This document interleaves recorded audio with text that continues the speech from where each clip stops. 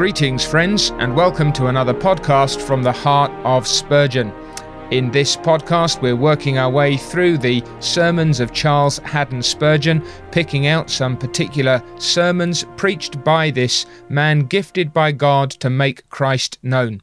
We want to learn more of Christ. We want to learn better what it is to preach Christ. We want to be able to pray for and encourage pastors and preachers to be more effective at holding up the Lord Jesus Christ in all his saving glory. This week we've been reading through sermons 31 to 37, which are in the New Park Street Pulpit, Volume 1, and we're focusing today on Sermon 34. The title of this is simply Preach the Gospel, and it was delivered on the 5th of August 1855 at the New Park Street Chapel from 1 Corinthians chapter 9 and verse 16, which reads, "For though I preach the gospel, I have nothing to glory of, for necessity is laid upon me. Yea, woe is unto me if I preach not the gospel." In dealing with this text, Spurgeon dives straight into a consideration of the character of the Apostle Paul, a man who was great in everything, who was great as a sinner, in obviously the negative sense, but became great as a Christian, consecrated to the service of the Lord Jesus Christ, great as an apostle, preeminent as the Prince of Preachers and a preacher to kings. It was, says Spurgeon, characteristic of Paul that whatever he did with all his heart. Paul threw himself into the work that he had to do, and God sanctified that. God used that disposition once Saul had been saved from his sins to make him a man who was going to preach the gospel with necessity laid upon him. And Spurgeon then moves very quickly and very properly to the way in which these words can be applied to ministers in the present day. He's simply saying that the same kind of constraint under which the Apostle Paul operated is a similar constraint to the one under which preachers today operate. And he's going to ask three simple questions of this text. What is it to preach the gospel? Why does a minister have nothing to glory of in himself? And thirdly, what is that necessity and that woe of which it is written, necessity is laid upon me, yea, woe is unto me, if I preach not the gospel? Now, I hope you'll agree with me, before we even get into the substance of Spurgeon's sermon, that these are vital questions to ask and to answer. Because I don't know if there are many preachers today who would say that they are exemplary gospel preachers. And indeed, if your experience is anything like mine, sometimes when we perhaps hear someone who's meant to be preaching the gospel, or we ask someone to come and preach the gospel, we're left scratching our heads sometimes as if to say, well, I'm not precisely sure either what that man thought he was doing or what he was actually doing. Now, we accept and we sympathize with the men who fall short when they're aiming at the right target. But the question that we have is whether or not they even know the target at which they're supposed to be aiming. And so Spurgeon is going to help us identify this matter of gospel preaching. And actually, some of what he says may surprise you a little. And then he's going to come to the question of the minister in his ministry of this good news. So then, the first inquiry, what is it to preach the gospel? And Spurgeon's aware that different people might answer this differently, even among the people in front of him at that time. And so he's going to offer some of his own suggestions, and he's going to try and ground them in the Word of God. So he's going to give a number of answers to this question. Now, these are not contradictory answers. They stand together. They hold together. The first of them is that to preach the gospel is to state every doctrine contained in God's word and to give every truth its proper prominence. This is very insightful because too often gospel preaching is reduced to what you might call Calvary sermons. Now, we know that Spurgeon is a Calvary preacher par excellence. The sermon that we looked at, I think, just last week was one that he called a salvation text, and he delighted to preach a sermon from a text that it seemed to be divinely designed to bring in sinners. And yet his point is that the whole gospel, the whole Bible, must be preached in its proper place and proportion and relation. You cannot knowingly and intentionally leave out one single truth of the blessed God and call yourself a gospel preacher. Now, he's clearly not saying that every sermon must contain every doctrine, but you must preach the whole counsel of God. Whatever is written in God's word, he says, is written for our instruction, and the whole of it is profitable, either for reproof or for consolation or for edification in righteousness. No truth of God's word ought to be withheld, but every portion of it preached in its own proper order. So I do not have the liberty, and neither does any other so-called preacher of the gospel, to say that this or that part of God's word is something that I cannot, should not, or will not preach. And so he says it's wrong for someone to confine themselves on purpose to 4 or 5 topics continually, just to ride the same horse, to thrash the same thing to death over and over again, to avoid things that you don't like or don't think that ought to be there. It's a travesty. But beyond that, to preach the gospel, the second answer to that question is to exalt Jesus Christ. And perhaps in this sense, now we're narrowing in, we're zeroing in on what you might call the gospel proper. And Spurgeon himself says this is the best answer perhaps that I could give. It is to hold up Christ and him crucified as the Saviour of sinners. If someone were to come to him and ask, what must I do to be saved? Spurgeon responds, Christ must save you. Believe on the name of the Lord Jesus Christ. I would neither direct to prayer, nor reading of the scriptures, nor attending God's house, but simply direct to faith, naked faith on God's gospel. He's not despising or dismissing those other things, but it is Christ who saves. It's Christ and Christ alone who must be proclaimed, and Spurgeon will not afford any man the title of a gospel minister if he preaches anything but faith in Christ for salvation. He desires and delights in the preaching that magnifies Christ in his person, extols his divinity, loves his humanity, preaching that shows Christ as prophet, priest, and king to his people, preaching whereby the Spirit manifests the Son of God unto his children, preaching that says, quoting his conversion text, "Look unto him and be ye saved, all the ends of the earth." Calvary preaching, Calvary theology, Calvary books, Calvary sermons. These are the things we want, and in proportion as we have Calvary exalted and Christ magnified, the gospel is preached in our midst. Now you see how these things blend together. To preach the gospel is to preach everything that God has made known in its proper place and proportion.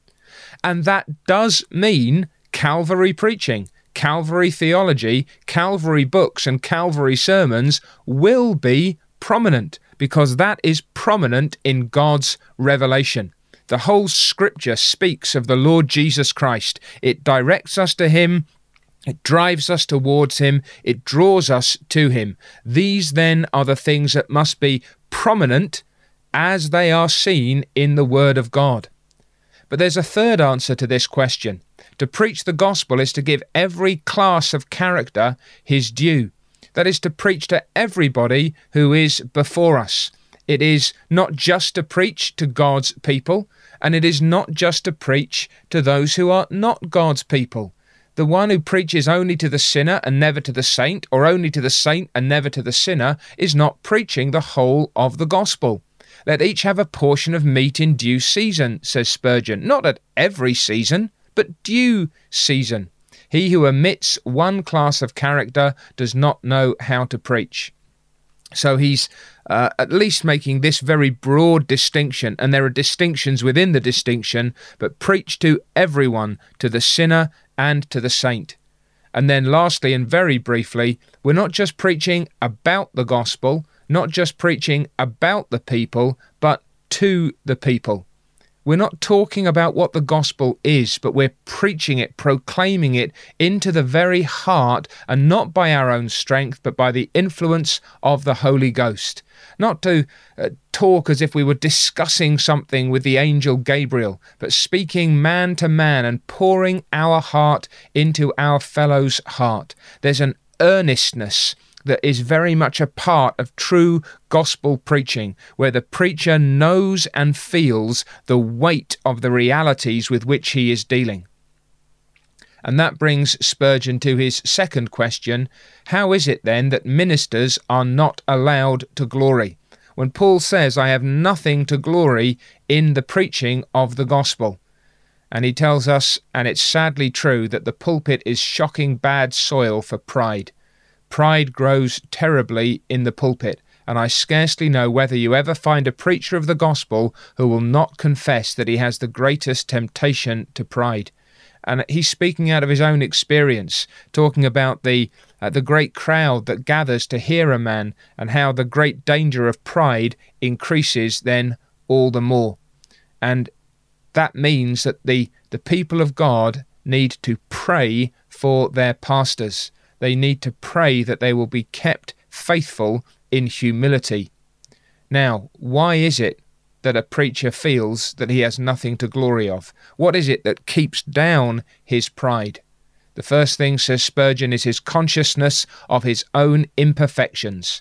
No man will ever form a more just opinion of himself than he who is called constantly and incessantly to preach.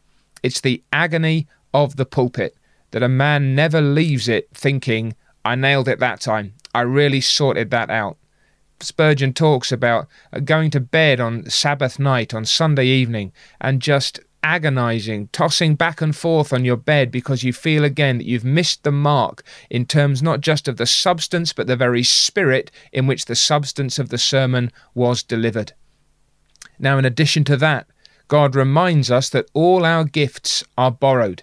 That what we do, the stewardship with which we have, is simply that if we are preachers. I want you to understand then that a faithful gospel minister is not someone who necessarily loves to be up front and doing his thing. No, he's conscious that he's a failure even at his best. He is conscious that the gifts which he employs are given to him by God. And Spurgeon makes the point that the man from whom he learned most, humanly speaking, was actually at the time of preaching in an asylum. He had suffered some kind of mental breakdown. And he says the life, the voice, the talent, the imagination, the eloquence, all are the gift of God, and he who has the greatest gifts must feel that unto God belong the shield of the mighty, for he has given might to his people and strength to his servants. Preachers preach conscious that their life might be taken away, that their brain might fail, that their voice might fail, that their capacity might diminish, that their stream of thought might simply dissipate into nothingness, unless God sustains, giving and sustaining the gifts for ministry, then they will accomplish nothing. But there's another answer to that question. God preserves his ministers from self-glory by making them feel their constant dependence upon the Holy Ghost. Spurgeon says, no man who's really commissioned from on high will ever venture to preach, but he will feel that he needs the Spirit. And he speaks about a time preaching in Scotland when the Spirit of God deserted him in the act of preaching, not from as a Christian, but did not help him as he was used to. I could not speak as usually I have done. The chariot wheels were taken off, and the chariot dragged very heavily along. And you might think that someone would say, it was the most embarrassing time. I've blotted it out of my memory. No, says Spurgeon, I have felt the benefit of that ever since. And any man who goes to preach the gospel will very quickly discover his absolute dependence upon the Holy Ghost. Unless the Spirit helps us, no one is touched, let alone saved or sanctified. And now the third question, the closing question. What is that necessity which is laid upon us to preach the gospel? Now, Spurgeon might go in any one of different directions at this point and talk about the greatness of the gospel and the glory of God and the majesty of Christ and the excellence of the substance, but he's focusing on the language in the text, the necessity which is laid upon us to preach the gospel. And he's zeroing in really on the burden to preach of the man of God. And so he's just going to give two short answers to that question. The first is that a very great part of that necessity springs from the call itself. If a man, he says, be truly called of God to the ministry, I will defy him to withhold himself from it. A man who has really within him the inspiration of the Holy Ghost calling him to preach cannot help it. He must preach. As fire within the bones, so will that influence be until it blazes forth. So this is the internal call, to use the more technical expression. This is the inner burden. This is the sense of holy compulsion that grips a man when God is at work in him and on him by the Spirit, fitting him for the work of ministry, and then giving him this desire, this appetite, this burden, so that he says with Jeremiah, the word was like a burning fire in my bones. I was weary of holding it back, and I could not. Now, Spurgeon, I don't think, is dismissing the external recognition of that call. That comes up in other places where he's speaking, not least in some of his ministry to his college students. But here he's talking primarily about the felt obligation to make known the counsel of God, specifically and particularly as it has to do with the salvation of sinners through faith in Jesus Christ. And Spurgeon says that when a man does speak as the Spirit gives him utterance, he will feel a holy joy akin to heaven. And when it is over, he wishes to be at his work again and longs to be once more preaching. Any preacher who has known something of what it is to be carried up outside of himself, to feel an eloquence which he doesn't possess, a concentration which is in a sense alien to him, a holy fluency, a feeling of intensity and earnestness that carries him outside of himself, you know that there's nothing like it. And you mourn that you don't know it more. And you only think that you've begin to preach when you've known something of that, and then everything that is less than that feels even worse than it might have done before. And you preach in the prayerful hope and expectation that will not just happen now and again, but will become more and more characteristic of the ministry of God's word in whatever sphere or context. Spurgeon says, I do not think young men are called of God to any great work who preach once a week and think they have done their duty. I think if God has called a man, he will impel him to be more or less constantly at it, and he will feel that he must preach among the nations the unsearchable riches of Christ. And I've got to say that's one in the eye for so many in the modern evangelical scene, who seem to imagine that one sermon a week is more than they can properly manage, and perhaps even more than they might be expected to deliver. Spurgeon's not decrying the investment that you make in a sermon. I don't think he's necessarily just talking about sermons in the more formal sense. But if you're a man called to preach, the idea of standing up once a week for 30 minutes to a congregation that is going to listen and then walk away, that's anathema to you. There's got to be more to it than that, and you will find ways, whether you're preaching with a pen, preaching in person, speaking to friends, to family, writing, recording, whatever it may be, you'll be wanting to make sure that gospel gets out in as many ways as possible. But then there's the other side of this coin. The other side of the necessity is not just your own sense of a burden, but it's also the burden that you feel for those who are in this poor, fallen world. And Spurgeon simply wants you to stop and consider. O minister, bethink thyself that men are being damned each hour by thousands, and that each time thy pulse beats, another soul lifts up its eyes in hell, being in torments. If you want to know something of what this feels like, whether you're a preacher or not, go and stand in some great concourse, stand in a railway station at rush hour, or on a street in a big city, and just think of this great stream of largely lost humanity that is flowing past you, most of them without a single thought of Christ, without any knowledge of God as He set forth in the Scriptures, no appreciation or desire for salvation, no understanding of heaven or hell. And Spurgeon says, in effect, put your ear to the gate of hell. Only let us have these things before our eyes, and we must preach. Only get a sense of eternity burned into our soul, and we cannot stop preaching. Let the sun stop shining, we'll preach in darkness. Let the waves stop their ebb and flow, and still our voice shall preach the gospel. Let the world stop its revolutions. Let the planets stay their motion. We will still preach the gospel. Between a sense of God's call upon us to preach and the need that this good news be proclaimed, Spurgeon says it is necessity, and there is woe upon us if we preach not the gospel. This is our calling. This is our duty. Now, how does he conclude?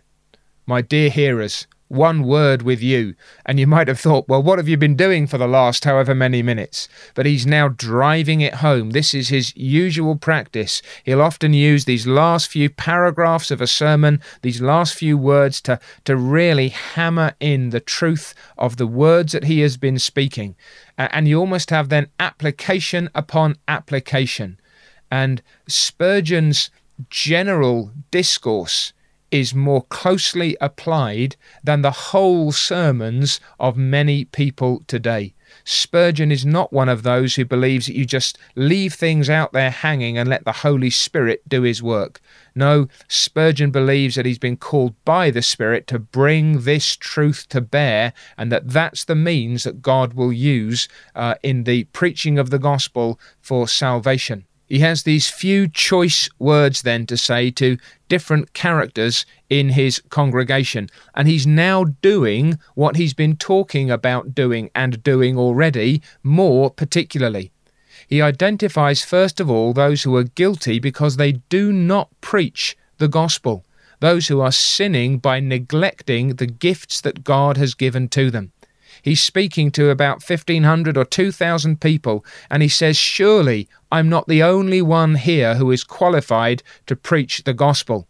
And we might say, as others have done, that they cannot preach the gospel like Spurgeon, but they can preach the gospel that Spurgeon preached. You may know men, you say, well, I can't preach better than him, but I have no better gospel to proclaim. And Spurgeon says, just make sure that you are properly qualified. He says it's a known fact that men who have little to say will often keep on the longest. If he was chairing a group of people who are just trying themselves out, he'd probably say to some, speak to edification. I am sure you would not edify yourself and your wife. You'd better go and try that first. And if you cannot succeed, don't waste our precious time. So by all means, go if you're called, but do not go if not called, and if you haven't proven your gift in the right sense.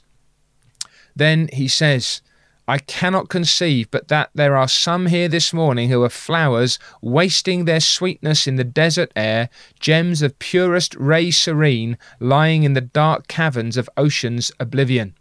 He says this is a serious question. If there be any talent in the church at Park Street, let it be developed. If there be any preachers in my congregation, let them preach. And he wants the young men to go home and examine themselves to see what their abilities are, and if they find that they have any ability, then to try, even in some poor humble room, to tell to a dozen poor people what they must do to be saved. Now, Spurgeon is saying that not every man is going to stand up first in a church building. He's not necessarily going to stand up in front of 100 or 1,000 people. He might be speaking to 10. And that's the place in which he's going to prove his appetite and his aptitude for the work. He says, I want to commence a movement from this place which shall reach others. I want to find some in my church, if it be possible, who will preach the gospel. And mark you, if you have talent and power, woe is unto you if you preach not the gospel. In other words, if you imagine that your gifts are too great to be wasted on a few people in a back street somewhere, if you think that you're too gifted and too important to go and speak to a few aged saints in some out-of-the-way chapel or to take a Bible study in somebody's room, then you are not called. But if you're ready to preach, then God would have you and God will use you. If he's formed you for the task, he will find a way into it, and you must go on that route. Speak to your pastors, speak to your elders, do what you can to serve God. And then his last note, oh my friends, if it's woe unto us if we preach not the gospel, what is the woe unto you if you hear and receive not the gospel? If we have a burden to preach, then does not every sinner have a responsibility to hear and heed, that the gospel of God may be a savour of life unto life, and not of death unto death. This is From the Heart of Spurgeon with me, Jeremy Walker. I hope that today's podcast has been a blessing to your soul. If you would like to share that blessing with others, please leave us a review on your favourite podcast app, especially if you live outside the United States. It makes a genuine difference. Thanks very much for listening.